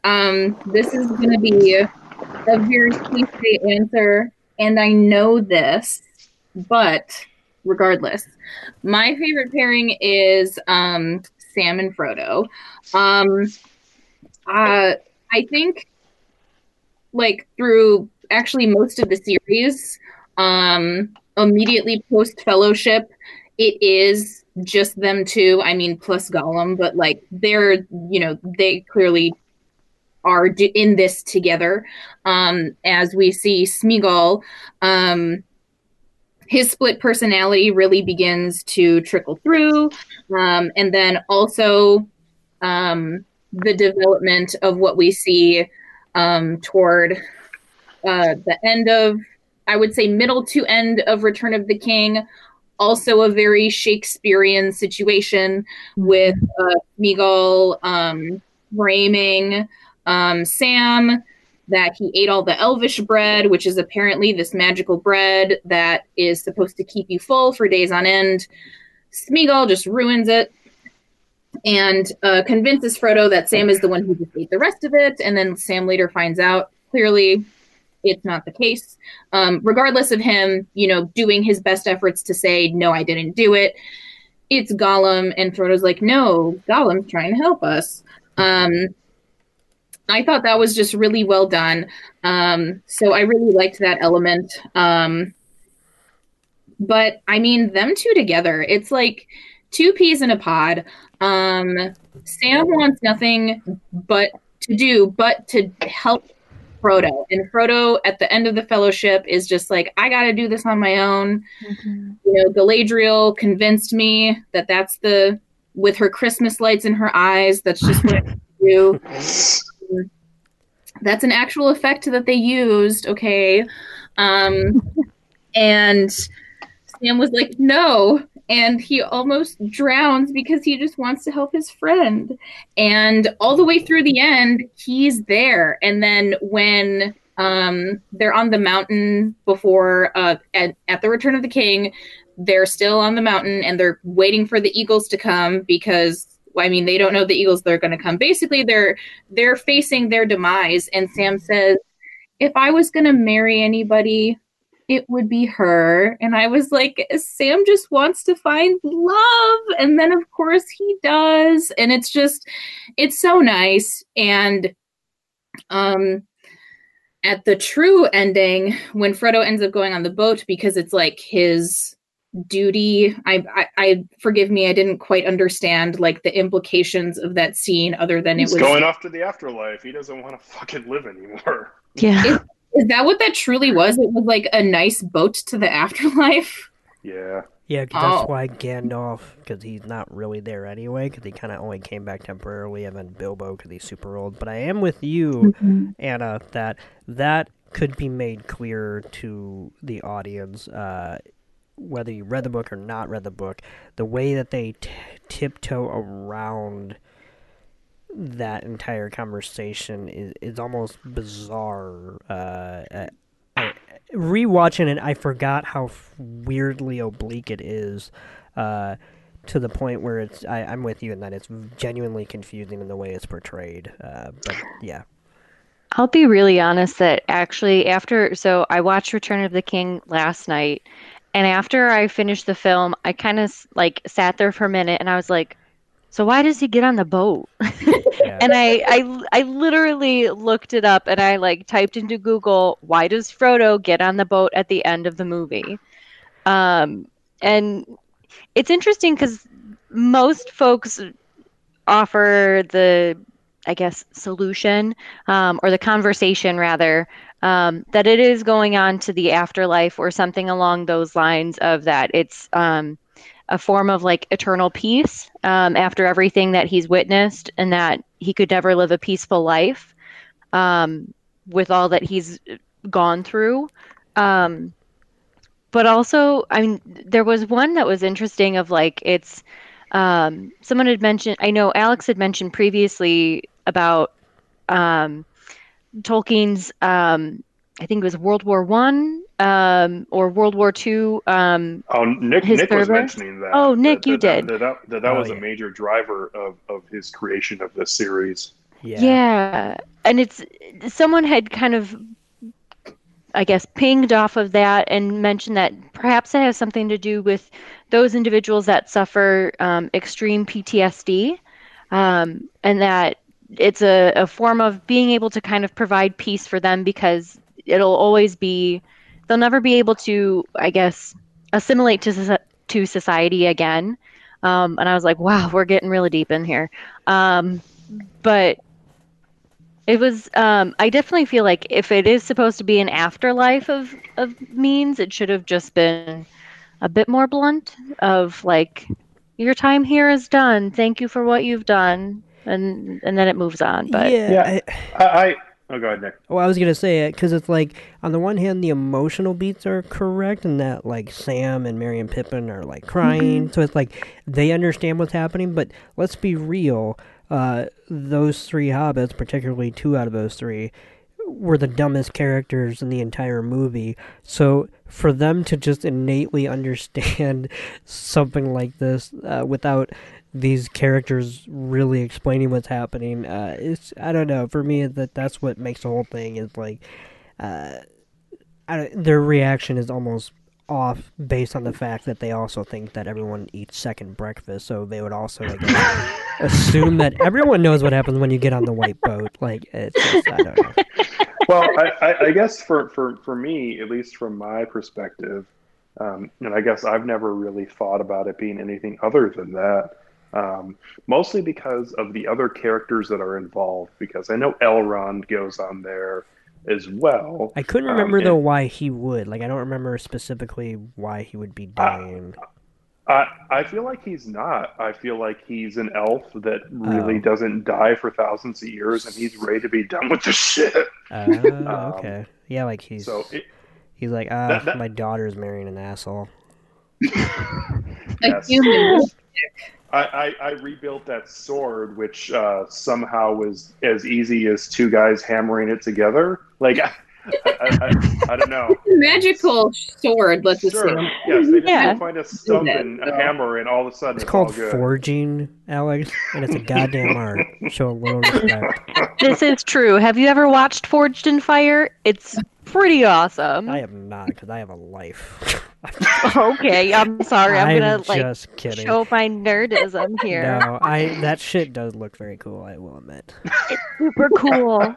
My dad and I like to watch it together, and just like we're like, man, that's so cool. Can you imagine just like taking metal from like your backyard and being like, I'm gonna forge a blade, and then. I think we found out why your dad likes Lord of the Rings. He just keeps reading the passage about them forging the sword. I think if I ever went to a Renaissance fair, that would be the first thing I would go to, is to find a fan, because that's often at those places where somebody brings like a kind of, not mini, but a setup kind of blacksmith. A small blacksmith. Yeah. It is really cool to watch, actually, having gone to see one of like watching the blacksmith work at like the Ren Fair prior to COVID times. That's probably one of the coolest things to watch. I mean, you could stay there all day if you wanted to. No, you can't. Though They'll I kick think you they out. take breaks. Well, that too. I mean, yeah, obviously. Well, yeah. Yeah. So something really quick I want to mention before we go to final ratings is the horrifying moment with the spider in The Return of the King and the spider web that Frodo is stuck in. Emily always gets totally creeped out from that, and I don't usually get creeped out by spiders, but there's something about Frodo being stuck in that spider web and him struggling to move through that just makes me feel just gross. Like, oh god, this is a nightmare scenario for anybody. It looks like he's like in a little sleeping bag, and it's adorable. Yeah, I just hated everything about that. I hated every sequence of them with the spider. I don't know. His name was Tony Shalhoub, by the way. That monk, that piece of shit. But I mean, I thought the CGI on the spider looked cool, and like the point of it clearly was to be terrifying. Mm-hmm. And Frodo lives, which is great. So yeah. Yeah, that's convenient, by the way. He gets stung by a spider. He's like, oh, he'll just be out long enough so we can take him up to our lair. Yeah. They make the orcs, make sure to emphasize that the spider likes to eat the victims while they're still alive. Yeah, that's unfortunate. Yeah. it was super gross to hear, and I was like, I hate this. Also, too, I think I brought this up in our group chat, but even though he's quite good in these movies, Sean Astin, weird casting choice because boy howdy, outside of this series, he's had some really interesting roles that are not like this. No, although Yeah. they finally Like the- capitalized it with Stranger Things. Yeah. No, he definitely had a moment there where he really fulfilled some sort of a possibility with his talents. But I guess I just feel like I remember Rudy and also his horrendous one episode cameo on the terrible show that I love called Las Vegas. And it is, if you ever get a chance to go back and watch it, it is just one of the worst characters I've ever seen, and it's pretty fantastic. And he was in the Goonies. Yes. Yeah. Okay. I wanted to say he was in the Goonies. In Return of the King, I think the lead orc looked like the guy from the Goonies. He was like modeled in a very similar He way. looked like Chunk. Yes. A little bit, yeah. I know which one you're talking about. Okay. See, it wasn't just me. I knew I'd noticed something. Yeah, there is a really kind of awkward moment though. What actually I really do enjoy with that orc that you're actually describing, and where he's I think it's when they start launching the heads back at the city, and he seems really oddly okay with it. I think he says something like "release the prisoners" when they start flinging the heads back towards the town, and yeah, that's weird. So who's ready to go to final ratings? Me. Okay. Sure. You guys mind if I go first? Sure. Go ahead. Okay. So I'm a fan of all these films. Just to give my ratings out at the start, I give the first two films, Fellowship of the Ring and The Two Towers, 3.5 out of 5. And I give The Return of the King, which is for sure my favorite film of the trilogy, 4.5 out of 5. I think all these films are really good, and I think they are a really good one film piece together if you want to watch them as a whole. I think the four that I've watched this trilogy, I have never watched them probably more than a week apart. And maybe that's a mental thing of me just deciding that I want to watch all of them together. But I also feel like, even though obviously this time I wanted to watch all three of them for the podcast, I want to watch the complete story and see everything about it. Whereas you could watch some of the Harry Potter films where it's pretty clear that J.K. Rowling took some liberties from this series in her writing of the Harry Potter trilogy, Voldemort, and other things like that. But those films are very much, as was alluded to earlier in the episode, can be single-serving films that are enjoyable by themselves. And not that these aren't, but it's one complete story split out between three films. And even though there's various things that are enjoyable and definitely different themes in each of the three films, they are really a really wonderful put together one story throughout. So the acting here is fantastic. The casting, really good. I joked about Orlando Bloom and also about Samwise Gamgee, as I don't know exactly how we decided on some of the casting in this, as Sean Astin is a very interesting choice, but whoever the casting director was did a bang up job because they really just landed on the right spots for everything. So between the physical elements, the setting, the sound editing, the cinematography, the score, the acting, obviously the dialogue, the story, this is fantastic filmmaking that really does stand the test of time. And even though it is kind of silly, something that Emily continuously says when we watch these films is fantastic, and I have a different opinion on it, but I guess it's kind of a random offshoot. But I do love also too the Gollum fighting with Frodo when he has the ring on, and you just see Gollum flailing around on top of the volcano towards the end of Return of the King. An interesting moment. So that was kind of a random aside, but these are good films, and they're great films, and they are definitely a storied piece of cinematic history that are going to be there for a long time, well past our times of talking about movies here on this podcast. So, well done films, definitely worthwhile, and definitely a place in my heart in film history. So, 3.5 for both Fellowship of the Ring and the Two Towers, and 4.5 for The Return of the King, which I think is just a marvelous film. And one final thing I'll say about The Return of the King, one of my favorite shots in all of film history happens in Return of the King, and it actually is when the three amigos, Sam, Frodo, and Gollum, are climbing up the mountain, and we see sort of the gates outside of Mordor behind them, and they have that weird green glow to them, almost looking like the Emerald City.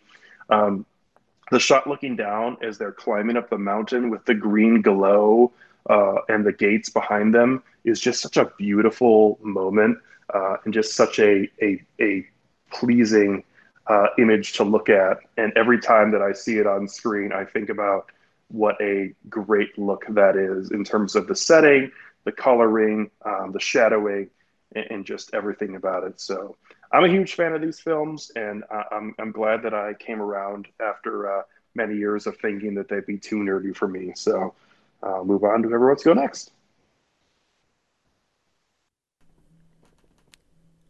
I'll go next. I will say that I had a lot of fun revisiting them because it's been quite a while since I've seen all three. And I was very surprised as someone who doesn't really care for high fantasy, despite the fact that I read high fantasy the most when I was a kid, is that all three of these held up. Mostly in the early parts of the trilogy, I think as cinematic spectacle, but very good cinematic spectacle. So the first two movies for me are kind of a 3 out of 5. I very much enjoy them and like them, and I think they're impressive in their own right, even when they're not quite my thing. But then I still find myself quite emotionally more invested than I thought I would be by the end, because that last film, Return of the King, is 4 out of 5 stars for me, as I think it really does pull the curtain back just enough to actually allow these characters to have the emotional catharsis that they had been working towards for a cumulative 6 hours prior to that third installment. And I just think it's a very good conclusion. It's been a while. I mean, it really went against the trend, too, back then. I mean, you had things like The Matrix expanding into a trilogy, and while I realize that the difference there is glaring as far as one being an original property being thought of as they went, and then the other being something with existing, but that was kind of a current trend of, like, a movie would come out, it would be amazing, and then like the sequel or the third film in particular would just be god awful. And that's just not the case here with the Lord of the Rings, because honestly, endings are almost rarely satisfying. Even when you like them, there's something about the fact that it's over that kind of sours any goodwill that you may or may not have. But Return of the King really does kind of rebuke that and shows in a very beautiful light how the ending of this story is worthwhile and is where the real magic happens. So 3 out of 5 for the first two, and 4 out of 5 for Return of the King for myself.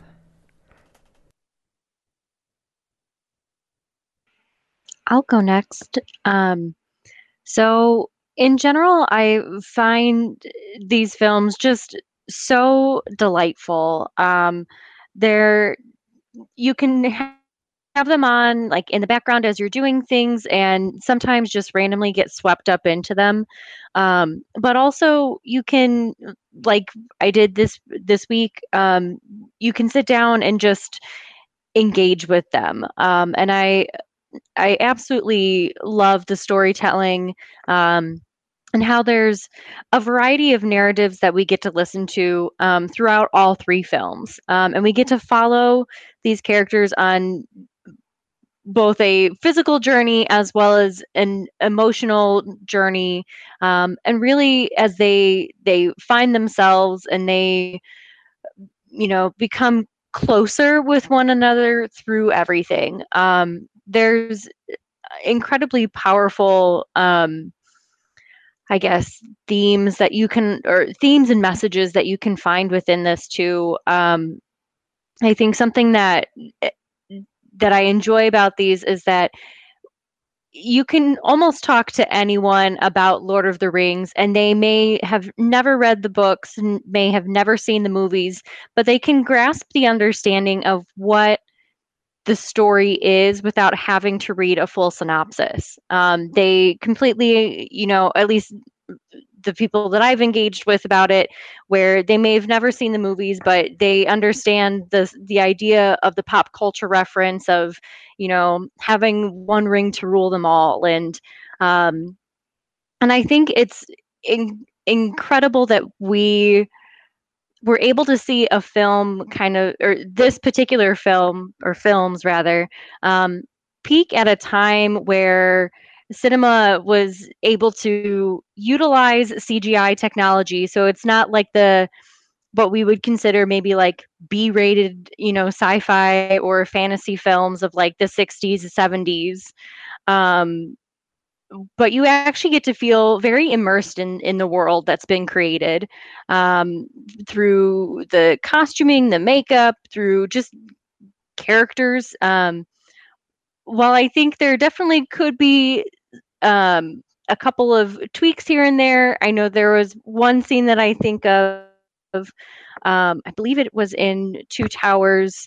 No, it was in Return of the King, where Frodo gets pulled into the pond with all the dead faces or the dead bodies. And it felt very goofy, I guess, because you could tell that it was definitely kind of CGI'd and kind of put together. But at the same time, I think it really speaks to the filmmakers of this were kind of crossing a bridge that had not been really elaborated on in a while, at least for the purposes of high fantasy. Overall, I would give the first film, Fellowship of the Ring, a 4 out of 5. Two Towers, a 3.5 out of 5. And Return of the King, a 4 out of 5. I will definitely, now that I have the DVD sitting at my apartment again, I'll probably just put these on randomly within the next week or so, just because I feel nostalgic about them, even though I just watched them recently.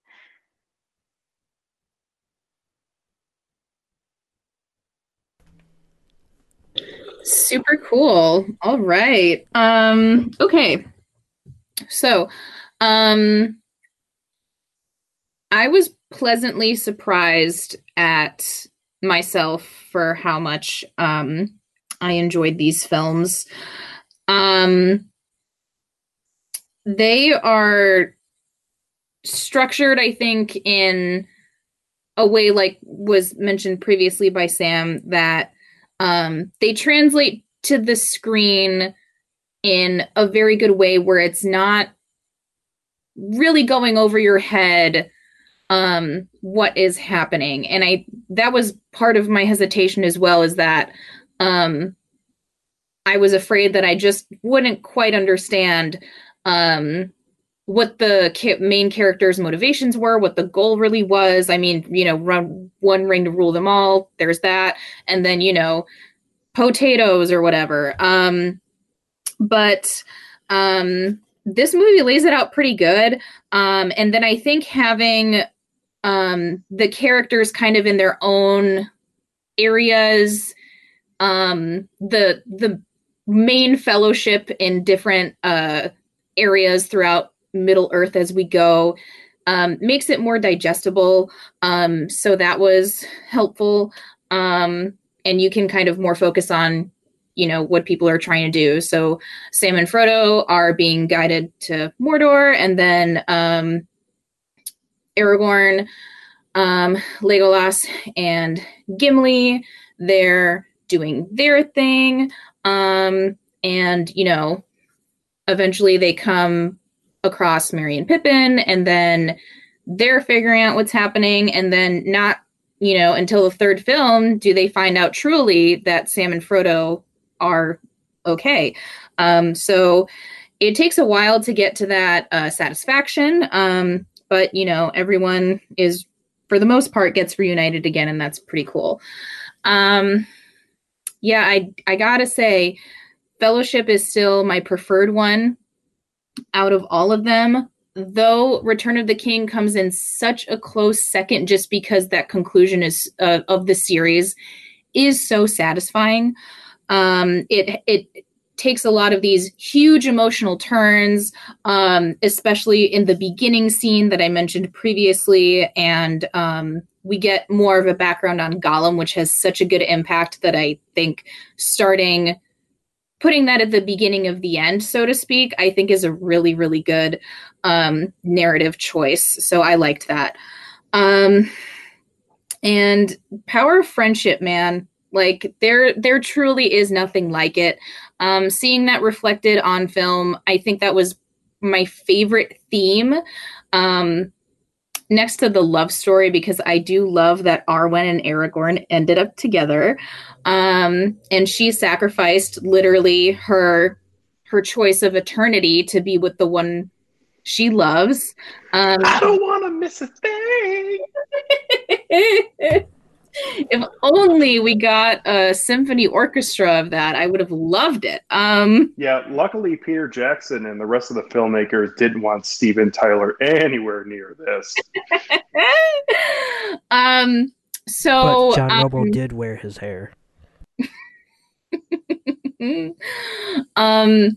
So I think that's a very Shakespearean thing, like, being with one who's forbidden, but that love ends up being the strongest.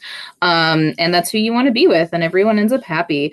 But yeah, the theme of friendship, I think, is so great because, as was mentioned, earlier, Legolas and Gimli are not letting Aragorn go anywhere by himself, not because they don't think he can do it, but because why wouldn't they help him? Like, they've been through so much. Why wouldn't they just be there to help their friend who clearly is trying to get something done? They wouldn't, they want to see everybody succeed. And that's truly the best kind of, relationship to have, with people who you love and people who are, truly your friends, truly your fellowship. I'm getting a little bit emotional. It just makes me so happy. So all three films, Fellowship, Two Towers, and Return of the King, I would like to give them a 3 out of 5 for my final rating. Woo! Okay, very cool. Definitely a unique perspective, I think, from everybody. So good times, guys. So if anyone out there has any thoughts on any of these films, the Lord of the Ring trilogy, or anything regarding Lord of the Rings, whether it be the Tolkien novels, or even the Hobbit series, always feel free to send them on to us at filmtankshow@gmail.com, or try to find us on Facebook or Twitter at Film Tank Show. Coming up on our next episode, myself, Nick, and Anna are actually going to be talking about another film from Antonio Campos. As we previously talked about The Devil All the Time, we're going to be talking about the film that myself and Nick saw at Sundance, which is 2016's Christine, the film that surrounds the television anchor Christine Chubbuck and everything surrounding her really year journey that ended in definitely a very sad place. So that's coming up on episode 251. As always, thank you very much to Sam Shamara for joining us. It was really good talking to you again. Obviously, we're getting towards the end of 2020. Hopefully, coming up here a few months from now, we can regularly start to hang out again back at the studio when life hopefully starts to get back to normal. I agree. And always thank you for having me and for actually wanting to talk to me and be friends. Um, it's always a delight to chat with you guys and you too, Anna, as well. It's nice and hopefully, well, like all three of you. Come on now. Anna, you're fun too. I can speak for myself. I miss Sam. I don't know about the guys that much. Yeah. Oh, that's good. I haven't seen Anna in a while. We haven't done an episode together in a little bit, so you guys are kind of regular. Yeah. Okay, that's great. I will say, I always look back to the time that the four of us and Toussaint went to go see Midsummer in the theater last year, and then went to go have drinks afterwards and talk about it. That was just such a delightful time, and I wish that our table discussion could have been an episode because it was just so much fun, just talking about movies in general and that movie and our initial reaction from it. I agree. That was delightful, and honestly, I'll be real about that film. I still think about it from time to time. Oh, like I get random visions of it, and I'm like, "Oh my god, this movie truly has stuck with me." Florence Pugh is legit. She is a national treasure. Like on her Instagram, when she posted earlier this week, everyone's sitting around that table. She's wearing the May Queen's flower headpiece, and everyone's got sunglasses and is holding umbrellas to hold off the sun rays from their skin. That's fabulous.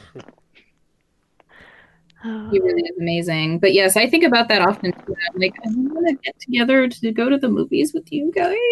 Yeah. One day. One day. Maybe. If movies are still in theaters. Well, what's weird about the HBO Max thing is that they didn't say only HBO Max. They said day one theater and HBO Max, which doesn't mean that I will be going to see any of these in the theater, if it's not safe or anything like that. But that is kind of an actual important distinction to make that I think a lot of people are not stating. But yeah. No, I agree. It's definitely a co-promotion type deal, but at the same time, it definitely feels like a pretty major moment in films transitioning from where they have been for our lives and for many years before any of us were born to where they're probably ultimately going, which is new releases being released at home the day that they come out, which is whether it be right or wrong, that's coming here down the road as a mainstream everyday thing for every film. So yeah. Nick is crawling up into a ball and wishing for death hearing that, but sorry, bud. It's okay. Well, from Sam and Anna, Nick, and myself, Alex, thank you very much, as always, for listening to us here at Film Tank. We'll look forward to catching up with you next time. They're taking the hobbits to Isengard. God.